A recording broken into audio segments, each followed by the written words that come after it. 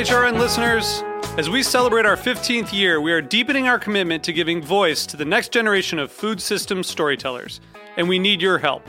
Our internship and fellowship programs help activate new possibilities for underrepresented and underestimated young people through experiential journalism, audio engineering, and production training. Through these unique programs, HRN helps food equity stewards build essential workforce readiness skills that expand their potential and foster economic mobility. Please consider supporting these critical programs. And with a minimum donation, you can be entered to win a dinner for two at an amazing restaurant in one of 8 cities and tickets to a concert at a great venue in one of those cities. We have incredible partners across the country who have donated, as they also share our passion for helping to educate the next generation of food systems storytellers. Check out heritageradionetwork.org/15 to donate and enter to win today. That's heritageradionetwork.org/15 to donate and enter to win today. And make sure you donate before March 31st. Thank you. This episode is brought to you by Roberta's, home of Heritage Radio Network for 10 years. Learn more about Roberta's at robertaspizza.com. This week on Meat and Three, we're foraging. From Prospect Park to an iPhone app, what does it mean to find our own food? We've recorded, I think, over 1,300 species of fungi occurring in New York City. You know, my ingredients are making themselves, and so that rather than having the stress of needing to source the things I need, I can just walk out my back door and I can have them. Foraging overall is born out of living with the land and with the seasons by indigenous people. Tune in to Meat and Three, available wherever you get your podcasts.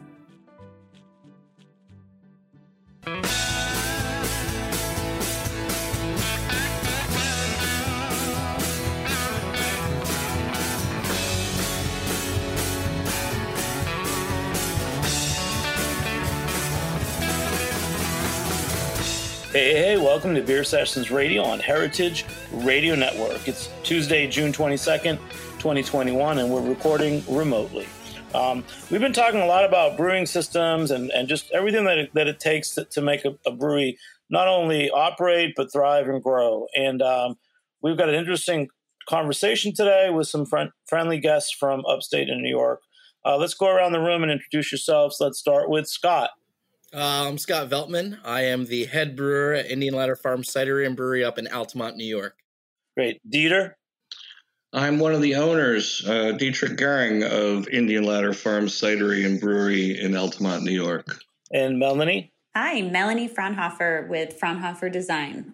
All right. So I've had you all on the show before, but not too long ago, I learned that you guys had built a new brewing system. You've been talking about it for several years, and you were able to expand. And what was interesting is that you worked with Fronhofer Design. So we're going to do a little backstory on Fronhofer Design. We first met Melanie when after Common Roots had its fire, and you guys were instrumental in helping them get back open a couple years ago. So Melanie, give us the backstory on Fronhofer. There was your father or grandfather. It was a machine shop. And what does a machine shop actually make? Yeah, so 40 plus years ago, my dad started a small machine shop in our basement, and it has grown into a large facility here in upstate New York with our own water jet facility, fabrication shop, and machine shop. And it's a job shop, so nothing's ever the same. It's not a production facility. It's a lot of different jobs coming in and out every day. We do a lot of work in the pulp and paper industry, and that was sort of our bread and butter. Still is, to be honest with you. And about 6 years ago, we were approached because of our experience with stainless steel, we were approached to look at some craft brewing tanks, fermenters actually. And from there, some light bulbs went off, and Fronhofer Design became another arm of our Fronhofer Tool, our parent company, the machine shop. And it's kind of taken on a life of its own and become a pretty amazing second part of our company, where we get to express our engineering work, our design work, and a lot more fun jobs working in the craft brewing industry. Wow. And then Dieter, just give us some background on how long have you been planning to build this brewery? A little backstory on it. I think that we started discussing building a bigger brewery about 9 years ago, and started looking for somebody to build us at the time what we thought would be a pretty big brewery for our little farm would be a 3-barrel, and we were looking for somebody who we didn't want direct fire, and we didn't want an electric brewery that had the rods in it. We were looking for something that would mimic a larger scale brewery, and that's where we came across Fronhofer, because they were making this great little system called the Traveler. And then Scott, what was your role in this? Because I know, how long have you worked at Indian Ladder? So I've been working at Indian Ladder for just a little over 3 years. My original goal is, well, Dieter's plan was to be 100% New York State. So I thought, hey, why not we use New York State made equipment? So we looked at another New York State manufacturer, and they were a little bit out of our price range, and customer service wasn't there. And then I actually got in contact with Christian Weber from Common Roots, and he was using Fraunhofer stuff. So got in contact with him. He said, go take a look at the place up in Argyle, because they also have Fraunhofer equipment as well. And next thing you know, we're working with Mel and just only dealing with Fraunhofer. The biggest thing for me is the quality, and it's very easy. If I have any issues with any problem, like with anything with the equipment, they'll answer a phone. They'll answer a phone call, or they'll be down at our place in less than an hour, which is great. Yeah. And Melanie, what's the design process like? I mean, I noticed on your website you have design engineers. Not only the brew systems, what are some other systems that you guys are making? Oh, yeah. We, at the core of everything, we are a design and engineering firm. So 90+% of our work is in the craft beverage industry, but we, every now and then, our engineers get an odd job that comes across their desk for something, and, in a completely different industry. We did some work for a cheese farm, yogurt, a piece of yogurt equipment. We work with different dairies throughout New York State, or even still some work in more like large manufacturing facilities.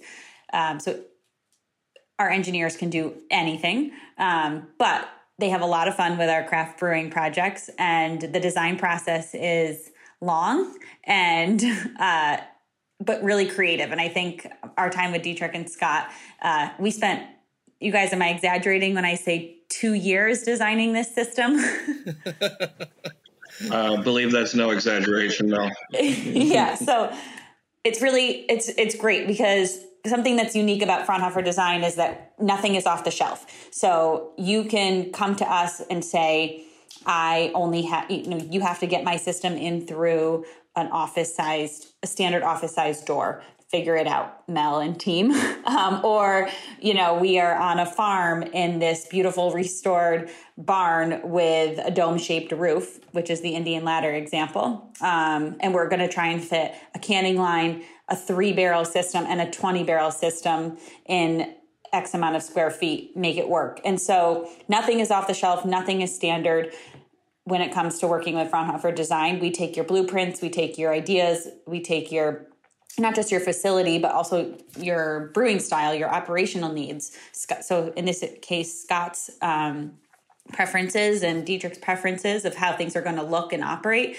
And we build a system custom to you and your brewery. I don't really see why you would ever buy off, besides budget, and it's not always going to work out for you in the long run, to buy something that's standard, because nobody brews the same, no facility is the same, so you might as well get something that's made just for you. And with that comes a pretty long, not always, but in this case, long design process to make something perfect for their needs at Indian Ladder. And Scott, Dietrich, their general contractors, and my engineers work really closely together and in the end came out with this beautiful final product that hopefully will live in that space for years to come.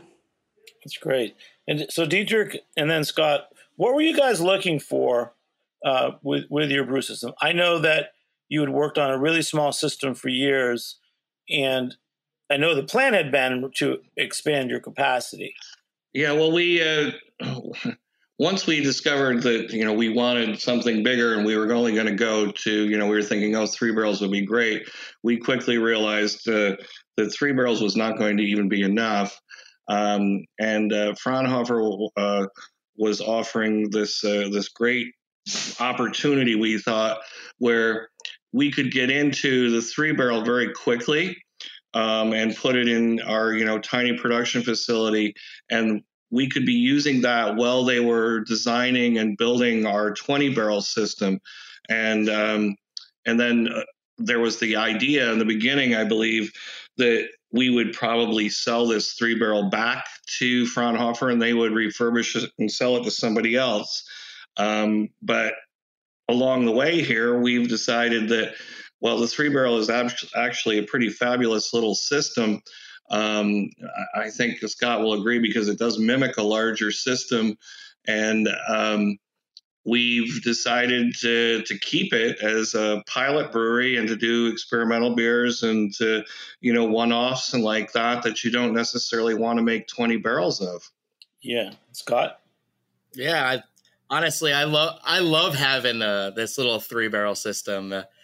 It keeps everything fresh, keeps everything fresh. But it is great to have the small system and the big system, because if I have the big system, all that product can go into out for wholesale and basically just a lot of packaging stuff. But for the smaller system, I can, make a pickle sour beer or make a beer with blue-green algae and just kind of have fun with it. So what were you looking for in the big system? Pretty much the ease. So that way I wanted to have my mash tun and lauter tun completely separate. The idea with that is, once I'm done mashing in, I would run off to the lauter tun. If I don't go directly to the kettle, if I already have a beer going in there, I can actually move it to the mash tun and use that as like a holding tank, and possibly even like preheat a little bit in there, just so when I'm done blasting out the kettle and the wort line, I can just transfer that over the kettle and then just start up with the new brew. So I grew up, doing a lot of production brewery work. So, and part of like what Mel was saying before about why you wouldn't buy something just standard off the shelf, for us, we've made, along the way in this 2-year process, we've made a lot of modifications to the system to fit our building. And, it's given us time to think about it for, things that a lot of breweries don't think about until it's way too late, like grain out. We've got an automatic grain out, which is, going to be a fabulous time saver and back saver and all those things. And, just recently, we made a modification, just like 2 weeks before delivery on the fermenters that we discovered is going to save us a lot, because we are on, we're on a farm here. And so we have to be conscious of, where our waste is going. And so we're not going to a municipal waste system. So we were able to make some modifications in that were kind of last minute changes, but, working with Fronhofer was great. And they were like, oh yeah, we can do that without any problem. It's going to take us, a couple of days, but it worked out great. Yeah. And Melanie, back to the backstory. So, well, first, wait, Scott, what beer are you making more of now on the 20 barrel system? And perhaps you might be drinking it too. I don't know. Yeah, right. We actually haven't had the 20 barrel system up and running yet. We just took delivery of our 2 60 barrel fermenters and our 30 barrel bright tank. And at this rate, it looks like the end of July I'll be brewing on that. But right now I'm actually enjoying a freshly canned up 1974 Coup de Jour. It's just like a American light lager. And it was actually canned on a Fronhofer canning line. Wait, what do you call it? 1974 Coup de Jour? Coup de Jour. Is that one of your beers? That is one of our beers. It's Dieter knows more of a story with the whole Coutador thing. Maybe you should tell me about some of your beers, since I haven't had it. I only had, last time I had it was at the Brisket King event in April in New York. Mm-hmm. I try to blame Scott for all the beer names, but this one is actually mine, I'm afraid. So it's a kind of a stupid story, but a friend of mine, as a joke, sent me a little ad out of the Wanted Digest for sale. One 1974 Coutador for $150. And I wish I'd bought it, because now we're trying to find a 1974 Coutador to hang on the wall. And now it turns out they're very valuable. And what's the beer like? Oh, it's absolutely phenomenal. It just reminds you of a beer that you drink in 1974. It's just a very light lager. There's just pretty much just Pilsner malt and just a little bit of our grown nugget hops just for bittering. So it's about 5.2%. And it's just very easy drinking and something you just want to hang out with in the summertime, especially a couple days ago. It was, or actually yesterday, it was over 90 and really humid. So I kind of wish we were canning up that day. Yeah. And Dieter, I think it was like the summer of 2015 or 16. I was with you when you guys were harvesting like one of your first grain harvests. That was probably our third year on barley. We have not been growing any barley the last couple of years due to the problems that you saw when you were here. We're waiting for New York State and Cornell to come up with a variety of barley that we can handle here in this climate. So we've been buying, our barley locally. We are still growing some oats and some rye and stuff to put in our beer. But we will be getting back to the barley game here probably, maybe not next year, but the following year, because we want to get into a better grain handling system here on the farm. So we've been concentrating really hard on hops and improving the quality of our hops and adding some new varieties and eliminating some of the ones that are not really great for us. So our hop yields have, due to that focus, our hop yields have gone up, and our oil content and quality has gone way up. Wow. What are the hops that have really been working for you? And then Scott, what is it like working with those hops? Well, we're proving that the terroir here is really making for different oil contents on hops that are very traditionally grown out west. I think Scott will agree. Right now, one of our most favorite hops is Brewer's Gold, which is kind of a forgotten hop from the 1970s. And for us, it even to replace it, like if Scott runs out or something, if we use West Coast Brewers Gold, the oil content is not anything like we're going to find. In fact, Scott's with our hop varieties at this point, Scott's kind of given up on the names and just goes by the analysis that we get in order to make beer. So using Brewer's Gold is definitely very, very interesting because it has all the stuff that people are looking for with New England IPAs, with the super tropical and tangerine and peach kind of aromas and flavors. And we can actually get that with Brewer's Gold.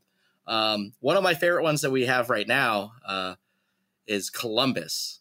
Columbus never grew well for us. This one has like a high myrcene content. So it's very old school with that Columbus, like onion that you would get out of there.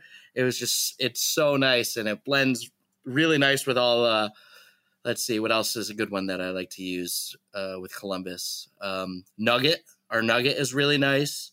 Helderberg. I realize this year's Helderberg isn't what it should be, just because how the growing season was. But that is something to really nice blend in with that Brewer's Gold, because you get like a little bit of that pineapple you get from Helderberg with that like tangerine of Brewer's Gold, which is just phenomenal. I'll just use those hops all the time. Yeah. Well, is there a hoppy beer that you know you're going to make in the 20 barrel system? Probably Superstar. Superstar IPA is one of our flagship beers. That one mostly focuses on using Columbus, Chinook, and Brewer's Gold. And so you have a plan. I mean, you probably have a sense of some of the first beers you're going to brew on the 20 barrel system. Absolutely. Yeah. I want to mostly just focus on the core beers so people down in your neck of the woods can actually try our beers. They've tried our ciders for years, and they've always wanted to have our beers, but we just can't give it to them because we pretty much run out at the farm, and we're brewing about 2-3 times a week. So it'll be nice to have the 20 barrel up, so that way we can do our core beers and get people an idea. It's like, oh, this is what Indian Ladder Farms does. Like, I need to go up there and check these guys out. They have other stuff. They have a whole sour beer project that is very, very limited and damn delicious. Yeah. And Dieter, I know over the years, as you've been waiting to put in this bigger brewery, you've done a lot of collaborations with some breweries in New York City. You've provided hops to some of those collabs. Oh yeah, we've done. You want to give us a snapshot of some of your favorites? Well, I think one of our favorites was Creature Comforts. We made this fantastic barrel aged sour beer with them, and we shipped our malted barley down there and our hops, and we shipped fruit down there from the farm. I mean, I can't remember what the shipping costs on all of that was, but then we all flew down there and they were fabulous hosts, and we had a great time. So that was probably one of the more memorable ones. But locally we've done quite a few.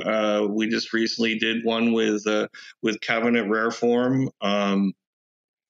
And it's we try to make them as fun as possible.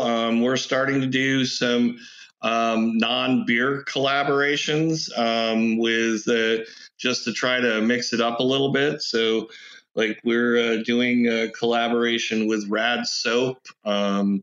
We've done a music collaboration with Ritz Carlton. And those are great things. It's great for cross marketing for us and for the people we're collaborating with. So we get to reach people that may not know about Indian Ladder Farms, and they get to reach people that may not know about their products. Dieter, I want to ask you a question. You've been a cidery and a brewery almost since the beginning. And I know that you've sourced a lot of the apples for your cider on site. How is this going to change things? Are there going to be parts of the equipment that you'll be using with cider? Because I still think of you as both equally. It says Indian Ladder Farms cidery and brewery. I don't know if Scott, first you want to tackle that about this identity that you guys have, because I love it. You show up at an event, you've got cider and beer, and they're both great. Absolutely. Yeah. Well, you have to think about it too. Sometimes brewers get tired of drinking beer all the time, as weird as that sounds. They want to try something a little different. And Dieter's vision when he started doing cider, he wanted to make cider for the beer drinker. So his goal was not to have cider that was super, super sweet. He wanted to have more of the drier, more tart ciders, which I think he has a great vision on that, and Alex is really good at pushing that forward. Basically, when we moved the 3-barrel system out of the production space that it was in, we were cider and beer in that same production space. So now we're separated. So one building is for cider production, and the other is for beer production. So they both have their own homes now, and have pretty equal footing as far as production goes. In the beginning, did you have to brew beer on one day and cider on another? Wasn't there some quirky licensing issue in the early days? Yes, there was. We could. Well, they didn't understand that you don't really brew cider. Cider is more like making wine. It's blending. So it was kind of a hard thing to wrap our heads around. So we could only blend cider one day, and then after a 24-hour period, we were allowed to brew beer. So it was an odd thing, but we don't have to worry about that anymore because we're not in the same building. That's great. So I just want to go back to Melanie. Melanie, I still find it fascinating that your dad had the machine shop. And one time we talked about the importance of trades and trade schools. Can you tell us a little bit about your dad's background? Absolutely. And you're right. We did have this conversation the last time I was on, and we're still a big proponent of vocational school and the trades. My dad does not have a formal 4-year college education. He, after graduating high school and going through a machining program in high school, went to right to work in a machine shop and worked at night so that he could, went to school at night and does have a machining degree that he put himself through at night. But ever since then, years after my dad got our Fronhofer tool, our parent company, up and running, he has really made an effort to work closely with our local vocational school, which is BOCES here in New York, and keep their machining program or any of their trade programs alive and well. He was on the board of our local BOCES, and we always are trying to collaborate with them, bring their students in for internships in our shop. Same thing, on the design side, bringing in interns as often as we can so that, they realize vocational school can lead you to a great career. It doesn't have to be a formal 4-year education in order to have a great job here in New York State. So, and as people are listening to this, we're always looking, to bring more people on and having a background in not just machining, but having a background in as an electrician, a plumber. Those are both important to us as we do installs in breweries or around the country. We have electricians on our team. We have HVAC specialists. We have plumbers. We work with a lot of different people who went through trade school for different trades and continue to be a huge proponent. Yeah. And then how important is the steel? I read a mention that you guys your products are made with top quality stainless steel. How do you measure that steel is better than another steel? Well, we have to trust the certifications that they come in with, and that really means sourcing them from the right places. So we have 40 years of experience in sourcing stainless steel. Our stainless steel is DFARS rated, which basically means that it's non-conflict certified stainless steel. There are certain countries around the world that in order to get this certification, it cannot come from.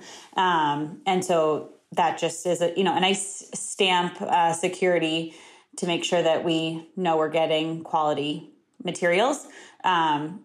We also source higher quality, not just from where it's from, but we use only 304 stainless steel on our tanks, and we actually use 316 stainless steel, which is a little bit stronger. Or it's actually about the nickel content, but I won't get into too many details. But it's better for our customers on our plumbing, so that they can use any chemical, any standard brewing chemical, leave their lines packed overnight. We want to make sure that anything we're providing our customers is lasting as long as their brewery is going to last. We don't want you to have to come back to us in a couple of years because things are wearing out. And that just, as Scott said that in the beginning, that, he appreciates working with us for the quality. We really truly try to use the highest quality materials out there. It doesn't make it easy right now when stainless is so expensive. So when people choose to work with us, we appreciate that they're investing in quality even during these times when when stainless steel is not cheap. Yeah. And then going back to a few years ago, from what your Fronhofer Tools was already doing, how were you able to just make that jump to making fermenter tanks and that first job? We owe it all to the people. We have a great team that started at Fronhofer Tool, and then we decided to break off the engineering team to a new company. Great people came with us, and I owe it all to them. Two of them are still on our team to this day. And we really jumped into learning everything we could about the brewing industry. Myself, my brother and dad, who work for or own Fronhofer Tool, none of us knew anything about brewing. We relied on our local experts, like our friends here at Indian Ladder, at Common Roots, at Argyle Brewing Company in Greenwich. Everyone who chose to work with us in the very beginning when we started to get into craft brewing equipment, we knew what we were doing when it came to engineering, the designs, to fabrication. But they taught us what we needed to know about brewing in order to get the full picture of the equipment we were making. And it came pretty naturally to my team, Dave, who worked really closely on this Indian Ladder project. He didn't know anything about brewing or brewing equipment, and he's now our lead engineer and does all of the drawings for every system that goes out. Ben, another person on our team who actually designed our canning line, he had some background. He was a brewer out in Colorado, which was great. He also, helped the team make that transition. But we owe it all to our customers who worked with us from the very beginning as we were making that transition, and our internal team who chose to take that leap and, learn a new skill. Well, that's great. It's still exciting, and we got a lot more to talk about because I think this is a wonderful story. So we'll be back in a few minutes on Beer Sessions Radio. All right.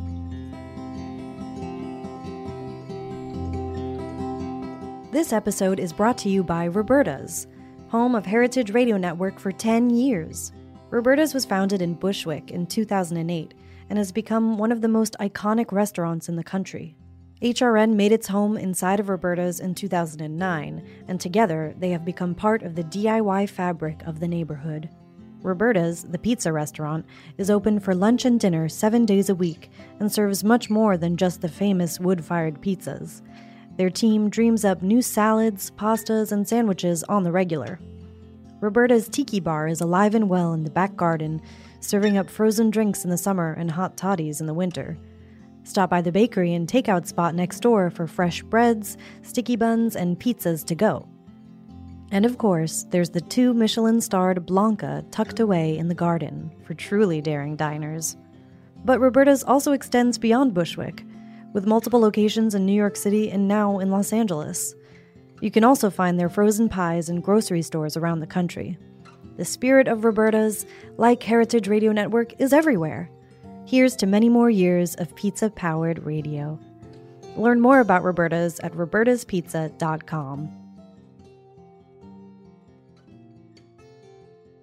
Hey, welcome back to Beer Sessions Radio on Heritage Radio Network. Check us out and become a member at heritageradionetwork.org. So we got a family reunion here. We're talking with Scott and Dieter from Indian Ladder Farm, Cidery and Brewery, and Melanie from Fronhofer. So, Dieter, what was your question for Melanie? I wanted to know how the baby is. Well, he is great. I am currently, I'm using air quotes as I say this, on maternity leave because I'm actually, I talk to Dieter or Scott, I feel like every day, and all my other awesome customers, but it's just because I can't get enough of everybody. The baby's great. He is 11 weeks old as of yesterday, and he's downstairs with his dad, and I am upstairs drinking a double IPA that Scott and Dietrich sent home for me. So you guys are giving me a mom's night out right now. Wait, so which double IPA do you have? Oh, Scott, I don't actually. Is it your chronic? Yeah. How do you say that? CU2 chronic? Yeah, cause of chronic. Yeah, so that. Oh, cause of chronic. It looks like. Because of my cousin, bad. I'm already. Hops are the cousin of chronic. I love it. I haven't had a double IPA in a while. It's been a while since I drank, so I can't even read the label anymore. I will say, since we're talking beer too, I've actually been really into double IPAs this summer. I'm going to join you, Mel. Oh, yeah. Cheers. And then, Melanie, just tell us who you're married to, because since listeners might not know that you've got a beer connection. Oh, yes. Yeah, my husband, Christian, owns Common Roots, and it makes us one big beer-loving family. That's great. That is awesome. And then, Scott, when you guys were designing the brewery, I kind of want to go back to this because I'm just interested. I'm a geek, but I don't know anything about these systems. Mm-hmm. What was a question that you would have asked the design team at Fronhofer early on, or was there just more like wonky, like geeky stuff? Oh yeah, it's very geeky stuff. I was asking them on how we can make it more complicated, and we did, and you nailed it. So that's all I needed out of that. I was like, "Can you really do this?" All right. So no, a big thing was so our new fermenters that we in our bright tank that we have, those are the first outdoor fermenters that they have made. So I've been trying to get them to do that because we're very limited on space up in the brewery. So we have all this outdoor room, so we might as well use it. So I decided, like, hey, if we can do this, like if we do like 4-inch insulation between the shell and the jacket, I think we'll be all right in the winter time, But they've done it. They did it, and I'm excited to see how she does. Well, yeah, that was. It's always fun. I love when we do things for the first time, and I would say almost every project we do, there's something we do for the first time, and it was the outdoor tanks in this project, and it's a whole new level of engineering to design something that has to be outside and can withstand upstate New York weather and temperatures. So like Scott said, thicker insulation, safety, Mm-hmm. Getting into these are big tanks. These are 2 60-barrel tanks and a 30-barrel bright. Being able to access the top of these, safety when you're working under the tank in an enclosed space. And like I said, the elements. So there are things that Scott and team are going to have to access outside in the middle of the winter. And so a lot of it was making it not only just function correctly, but safe and operationally just ease of access so that their jobs aren't too hard. So there were some fun challenges, and I think they turned out beautifully. That's really cool, man. And then how close is the system to running right now? I know you mentioned it, but I can't remember. Yeah, we're probably, honestly, I would say probably about end of July, middle to end of July. I think we'll be up and running on that system. That is awesome. It's such a great story. And I feel like there's something I should be asking you, but I can't get my head around it. I keep thinking about trade schools and what machining is and how important these skills are to almost every product we have, right? Like in industry.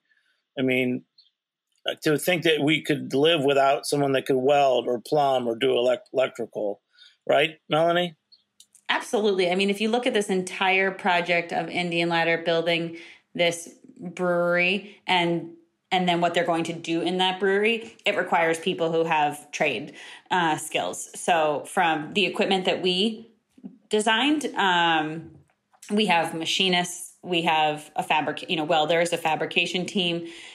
We have people who are assembling these, like the canning line, for example, that's in that building. And then when we get down to the farm, you think about the farmers, everybody that works on that farm that has a trade. We're there in Scott and Dietrich work with this great father-son team that are doing a lot of the work in the electric work, plumbing work, every day, right, guys, that we talk about this project or we do something, there's a person who has a trade, and the trades are dying, and it's sad, and anything that we can do to revitalize that and make them flashy and trendy and exciting again, we're here to do.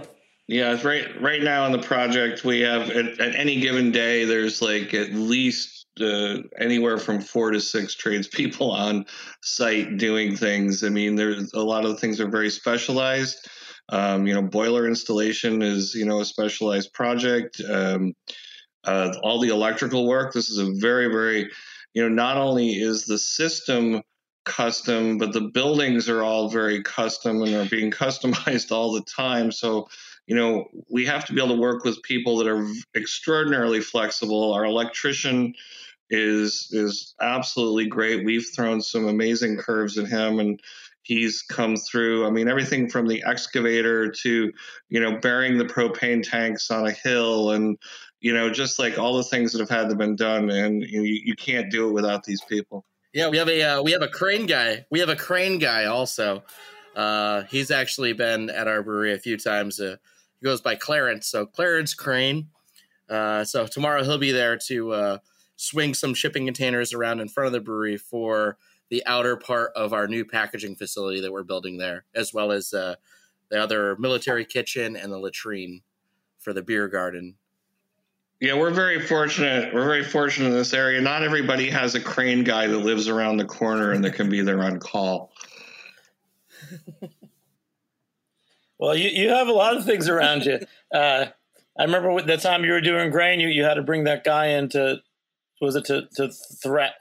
What's it called when you combine brings in the grain? What's that? Combine. We had to have our combine on call. Unfortunately, he has taken another job, and that is actually part of one of the reasons we're not growing barley right now, is because I don't have a combine guy right now. So, well, I remember when I was there, it was like you guys were trying to get the wheat or the grain, the barley harvested before it rained, but then he needed to go get a part somewhere. Remember that day? That wasn't nerve-wracking at all. These are the stories I want you to tell me, because I bet Dieter's head was flipping. Well, I'll tell you what I love about Indian.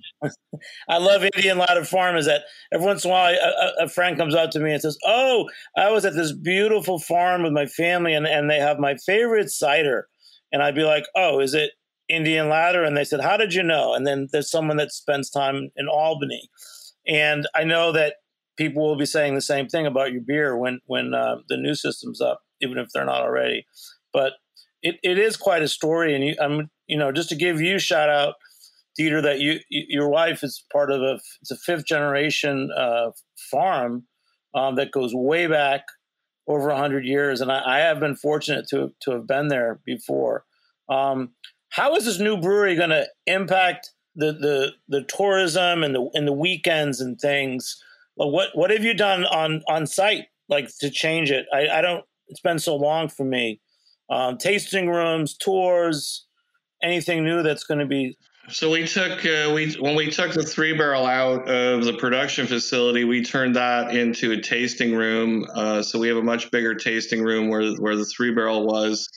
We've expanded the beer garden as much as we possibly can, and what we're doing now is where the 20-barrel is going is we're putting in a much larger beer garden. We're experiencing, crowds now that we just did not anticipate. Last fall, we were experiencing 4-hour waits to get, a beer in the beer garden and so on. So we're trying to, essentially, we weren't even going to do this beer garden until next year, but we're trying to speed this up as much as possible to try to accommodate the customers that, really start coming to us in August now.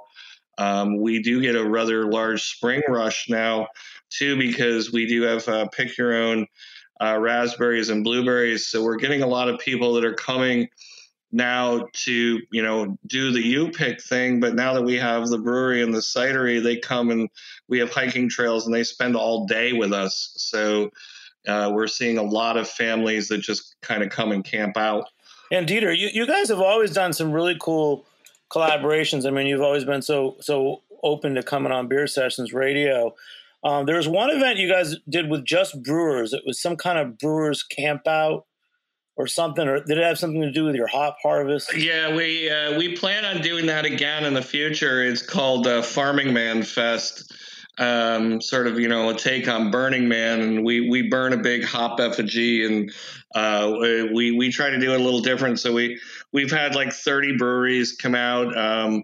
And cideries, and we've had Mel from Fronhofer's come. We invite our manufacturers. So it's kind of a big brewing cidery industry kind of meet and greet event where the public can come. We have the brewers come, and we do like not really roundtables. They're really like kind of informal. Meet the brewer to talk about the beer a little bit, where you can come up and talk to them. We have bands, and we offer camping. We didn't really, because of COVID last year, we didn't do it, obviously. And this year, we just didn't know what was going to happen. And the event has gotten to the size where you really have to start planning it, in January for an August event. And so we decided, well, we'll take this year off too. And so we hope to be back in doing Farmin' Man for 2022. And then when you have the new brewery running, will you be doing like different kind of collaborations on that system, or will you still be using the 3-barrel system for that? It really depends on what kind of beer we want to do. If we're going to use a whole bunch of whole fruit, it's probably easier just to do it on the small system. But chances are, anything that we do on the big system is going to be lager beers or anything like that. It's super easy, and we can actually get a higher yield on the output of that. Well, that's great. Hey, Melanie, back to the industry you're in. Did you guys try out other things before you started the brewing systems? Like, had you guys made like coffee carts or food trucks or anything like that? Since Fronhofer Design's inception, we have worked with coffee companies like Crew, and is a great example here in Saratoga. However, we had no intention of creating Fronhofer Design. It was not a well thought out business plan that we had, strategically been focusing on for years. It truly all was just happenstance. A local brewery needed us to come and help check out some tanks that were damaged, and they knew we had experience in stainless steel at our machine and fab shop, and asked, hey, well, could you make one of these? And it went from there. We made one, and it actually performed significantly better than their existing fermenters. National Grid actually came in and compared the efficiencies of the two tanks, and National Grid now offers monetary incentives to New York State breweries to work with us over less efficient competitors of ours.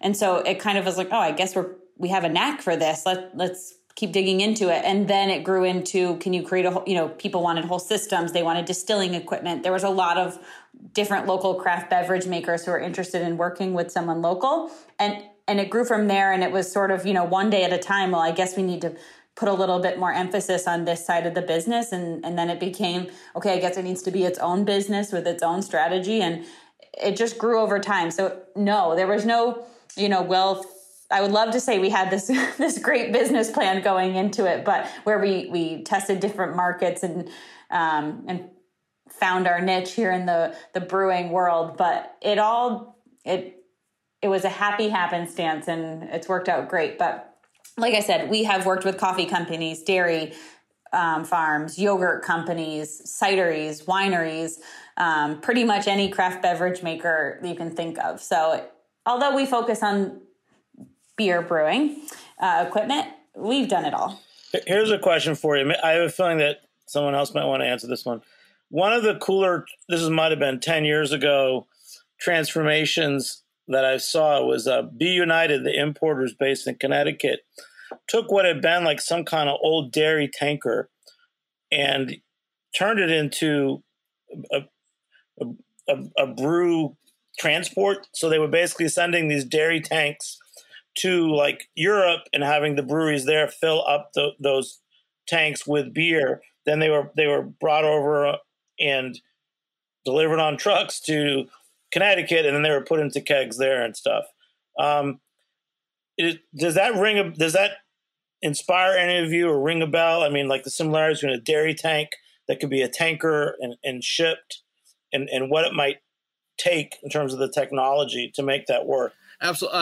I've actually the time I spent in Belgium, there was a company, won't say their name.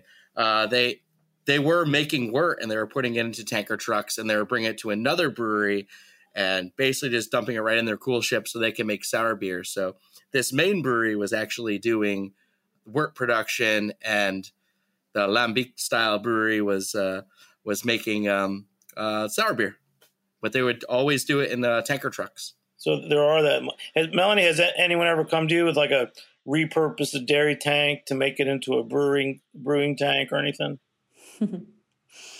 People come to us all the time to refurbish equipment, and to be honest, it doesn't always work that great. So we don't always take those projects on. Although we're always up for a challenge, and we've refurbed a lot of things in the past, what we experience most of the time is it's just better to start from scratch. But there's always fun projects out there. And Scott was right. There's a brewery in Maine right now that's, I think last year, right before COVID, they were putting their beer in fermenters and sending it over on a shipping container on a ship to, I think, Iceland. And then the beer was ready to be conditioned when it got there. And they were drinking it, having a party, and sending their beer back to Maine. Pretty neat. So, yeah, the brewing industry is always fun and has some sort of, there's always a cool idea happening, and we're loved to be a part of it. But refurbishing equipment doesn't always go as planned. It's just one of those things. Because you always want to think to yourself, it's like, where was that tank before? How is it cared for? Well, to that point, Jimmy, we have a couple of dairy tanks that are sitting in our yard right now that we used to use as blending tanks for cider. And if you're interested, they're for sale.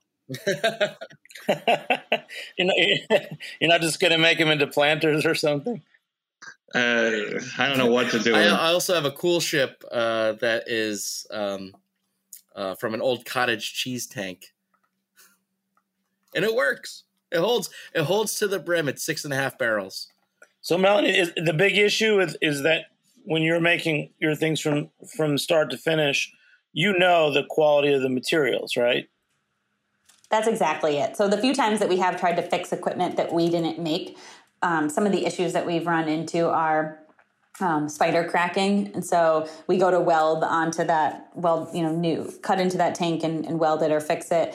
And it spider cracks, it breaks. And that is a clear sign that is not quality stainless steel, or it's not the stainless steel that the customer thought they were getting. Or you run into rust. Rust does not, stainless steel does not rust. And so it wasn't actually the product that customer thought that they had. So then it becomes really difficult for us to properly fix it and guarantee that they're going to be able to use it the way they want to use it. So you're right. It really just comes down to, we don't know what we're working with, because not everything is what it says it is when it comes to the steel industry. So we would just prefer to make you something from scratch. And if it's a budget thing, we're always happy to work with anybody. New York State to New York State. I mean, we work with people all over North America, but especially our local New York State customers, we're here to partner with you in any way we can. We'll work with your budget. We'll work with your operational needs, your facility needs. We'll make it happen. If you want equipment made in New York, you should get equipment made in New York. I saw our friend at Strong Rope Brewery in Brooklyn. I know he's dedicated to using all New York ingredients. I saw he was very proud that at his in Red Hook, Brooklyn, he has a new tasting room. He mentioned on Instagram that he has a Fronhofer design system there. I thought that was cool because I love Jason's beers. Oh, yeah. Jason makes delicious beers, and now he makes them on a Fronhofer design system. So we're pretty jazzed up about that. I got connected with Jason. It might have been a little through CBC, but the first time I met Jason was actually at Indian Ladder's camping Meet the Brewer weekend. So it was I was gonna say he was at Farming Man.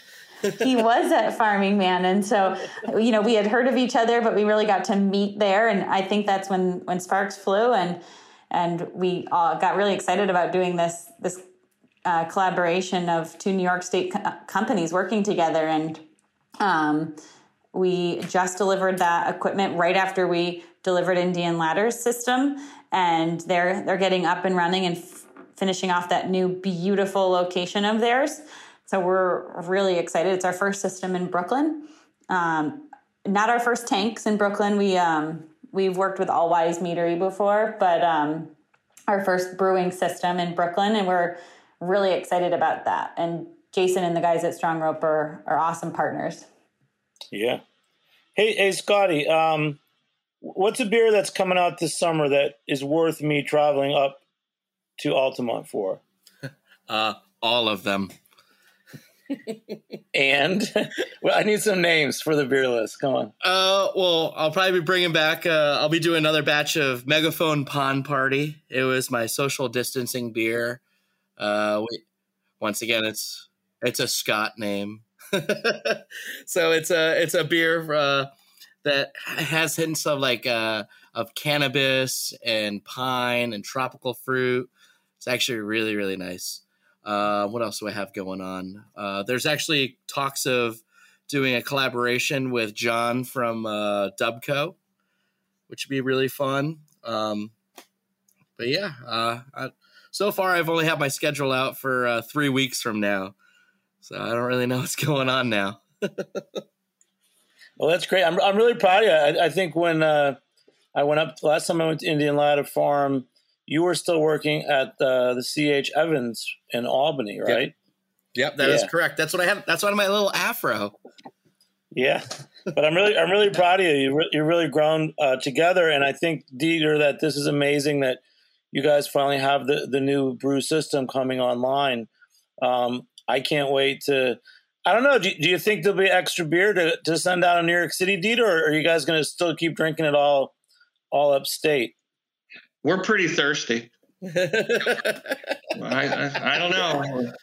We're very thirsty up here. It's been a dry COVID, and I don't know how much we're going to get downstate, but we're hoping to get some Superstar down there, maybe some trip to the hardware store, maybe some Indian Lager Farms. You should be seeing those things. We're hoping by the end of the summer, you're definitely going to be starting to see more of our cider down there. We're making a big push into New York City. We are going to be at the new distillery on Great Jones and Broadway that's opening up here in a few weeks. They'll be carrying our cider, and they're probably going to be the first place in Manhattan to carry our beer when we have it. So be looking for that. Wow, that's going to be great, man. You guys have been special friends, and I always love working with you guys. And I definitely miss being in the studio with you because I always have some of my most fun episodes with you. But I appreciate you taking the time to work with us on this remote program on Heritage Radio Network. Yeah, I can't believe you haven't been up here since Scott worked at C.H. Evans. You're being very tardy. You need to come visit. Yes, please on my come, list, Jimmy. Sure. No, it's one of the special. I was looking at upcoming events and things. So you have a Renaissance Fair coming to the farm. Yes, we've been doing the Renaissance Fair. This will be the 6th year. We normally do it in June. It's going to be in August this year. We're also doing 2 Oyster Fests. We've got one coming up on July 10th and then another one in November. And then in October, we do our ever popular Hawaiian Oktoberfest, which I believe Scott's making a special beer for that this year in collaboration with the Swinging Palms. Scott, any clues as to what that beer will be? Well, I just talked about it with the bass or the guitar player yesterday, and it's probably going to be a pineapple IPA, possibly a pineapple sour, made from all the pineapples that we'll use to make Stein apples. Yes, we do make What's a Stein apples for the apple? event. We hollow out a pineapple and serve your beer in it. Oh, I see. A Stein apple. All right. And then are you guys doing do you do a fresh hop beer, or you just use the hops in everything? Last year I did a fresh hop beer. I think I did it with Columbus and Centennial, right after we pulled them off of right after out of Heidi, and they were in the dryer. They just went right on the conditioning floor. I literally just went up with buckets and just filled up everything while everyone's eating hot dogs. And it's like, man, this is a good day. And it's like, cool. Well, I'm going to grab all this stuff and I'm going to go back up to the brewery and put some hot wort on this. And that actually turned out really nice. Usually in the summertime or around hop harvest, you can actually see that. Because with our beer Trailer, that's a rotating hop series. But right around hop harvest time, that's usually when Trailer becomes fresh hopped. Sorry. Yeah.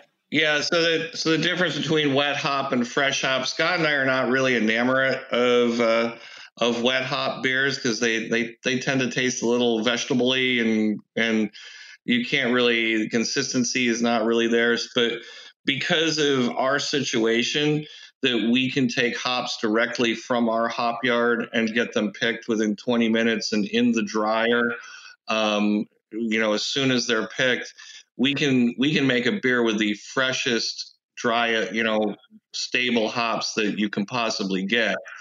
So we have that advantage that a lot of other breweries do not have. And how many acres of hops do you have now? We're still at 2.5. So, it's not a huge planting of hops. We're going to be expanding out to 5, and that will be pretty much to make sure that we have redundancy for the 20 barrel. Wow. So there's so much going on. This is really great. I miss you guys. Dieter, one of the shows I did with you and Laura was when your East Coast Hop Growers Handbook came out. And you guys have also introduced me to Dr. Paul. Sorry. One of the top. We apologize for that. No, that was great. He cleared out the room. He cleared out the studio. We tease Dr. Paul, but we love him. Yeah. Man, I'll make a toast here right now. I'm drinking a night shift, New England double IPA called the Jimmy, Buzz. don't drink Nightshade. It's poison. Nightshade. And I feel like it's the summer. I don't know if it's summer of Goza, summer of lager. Right now, I feel like it's the summer of the double IPA. Maybe that's just how I feel about how happy I am to be back out in the world. So cheers to the summer of double IPA. And Melanie, congratulations to you. Hello to your husband and baby. Congratulations. And this has been a really interesting show. There's always more to talk about, but definitely a big shout out to the trades. And don't forget how important they are and trade schools, because I'd say without that, you guys wouldn't be making your world-class brewing systems here in New York, right? Absolutely. We couldn't do it without our tradesmen, and we hope to continue to promote the trades throughout New York State. And cheers to you guys. Thanks for having me on. I also miss seeing you, Jimmy, in person, and Scott and Dietrich. I'll probably see you soon. Yeah, we'll probably see you next week. Exactly. COVID hasn't stopped us. So, all right, so Scott, use your best voice. So tell me again, where is your brewery located, and what's the name of the brewery? We are Indian Ladder Farms Cidery and Brewery at 342 Altamont Road in Altamont, New York, outside of Albany. You guys are the great. Scott, Dieter, and Melanie, thanks for joining me here on Heritage Radio Network. Big shout out to our engineer, Armin Spingen, and our assistant producer, Caroline Fox. I'm Jimmy Carboni. We'll catch you next time on Beer Sessions Radio. All right. Woo! Thank you. Beer Sessions Radio is powered by Simplecast. Thanks for listening to Heritage Radio Network, food radio supported by you. For our freshest content, subscribe to our newsletter. Enter your email at the bottom of our website, heritageradionetwork.org. Connect with us on Instagram and Twitter at heritage_radio. You can also find us at facebook.com/Heritage Radio Network. Heritage Radio Network is a nonprofit organization driving conversations to make the world a better, fairer, more delicious place.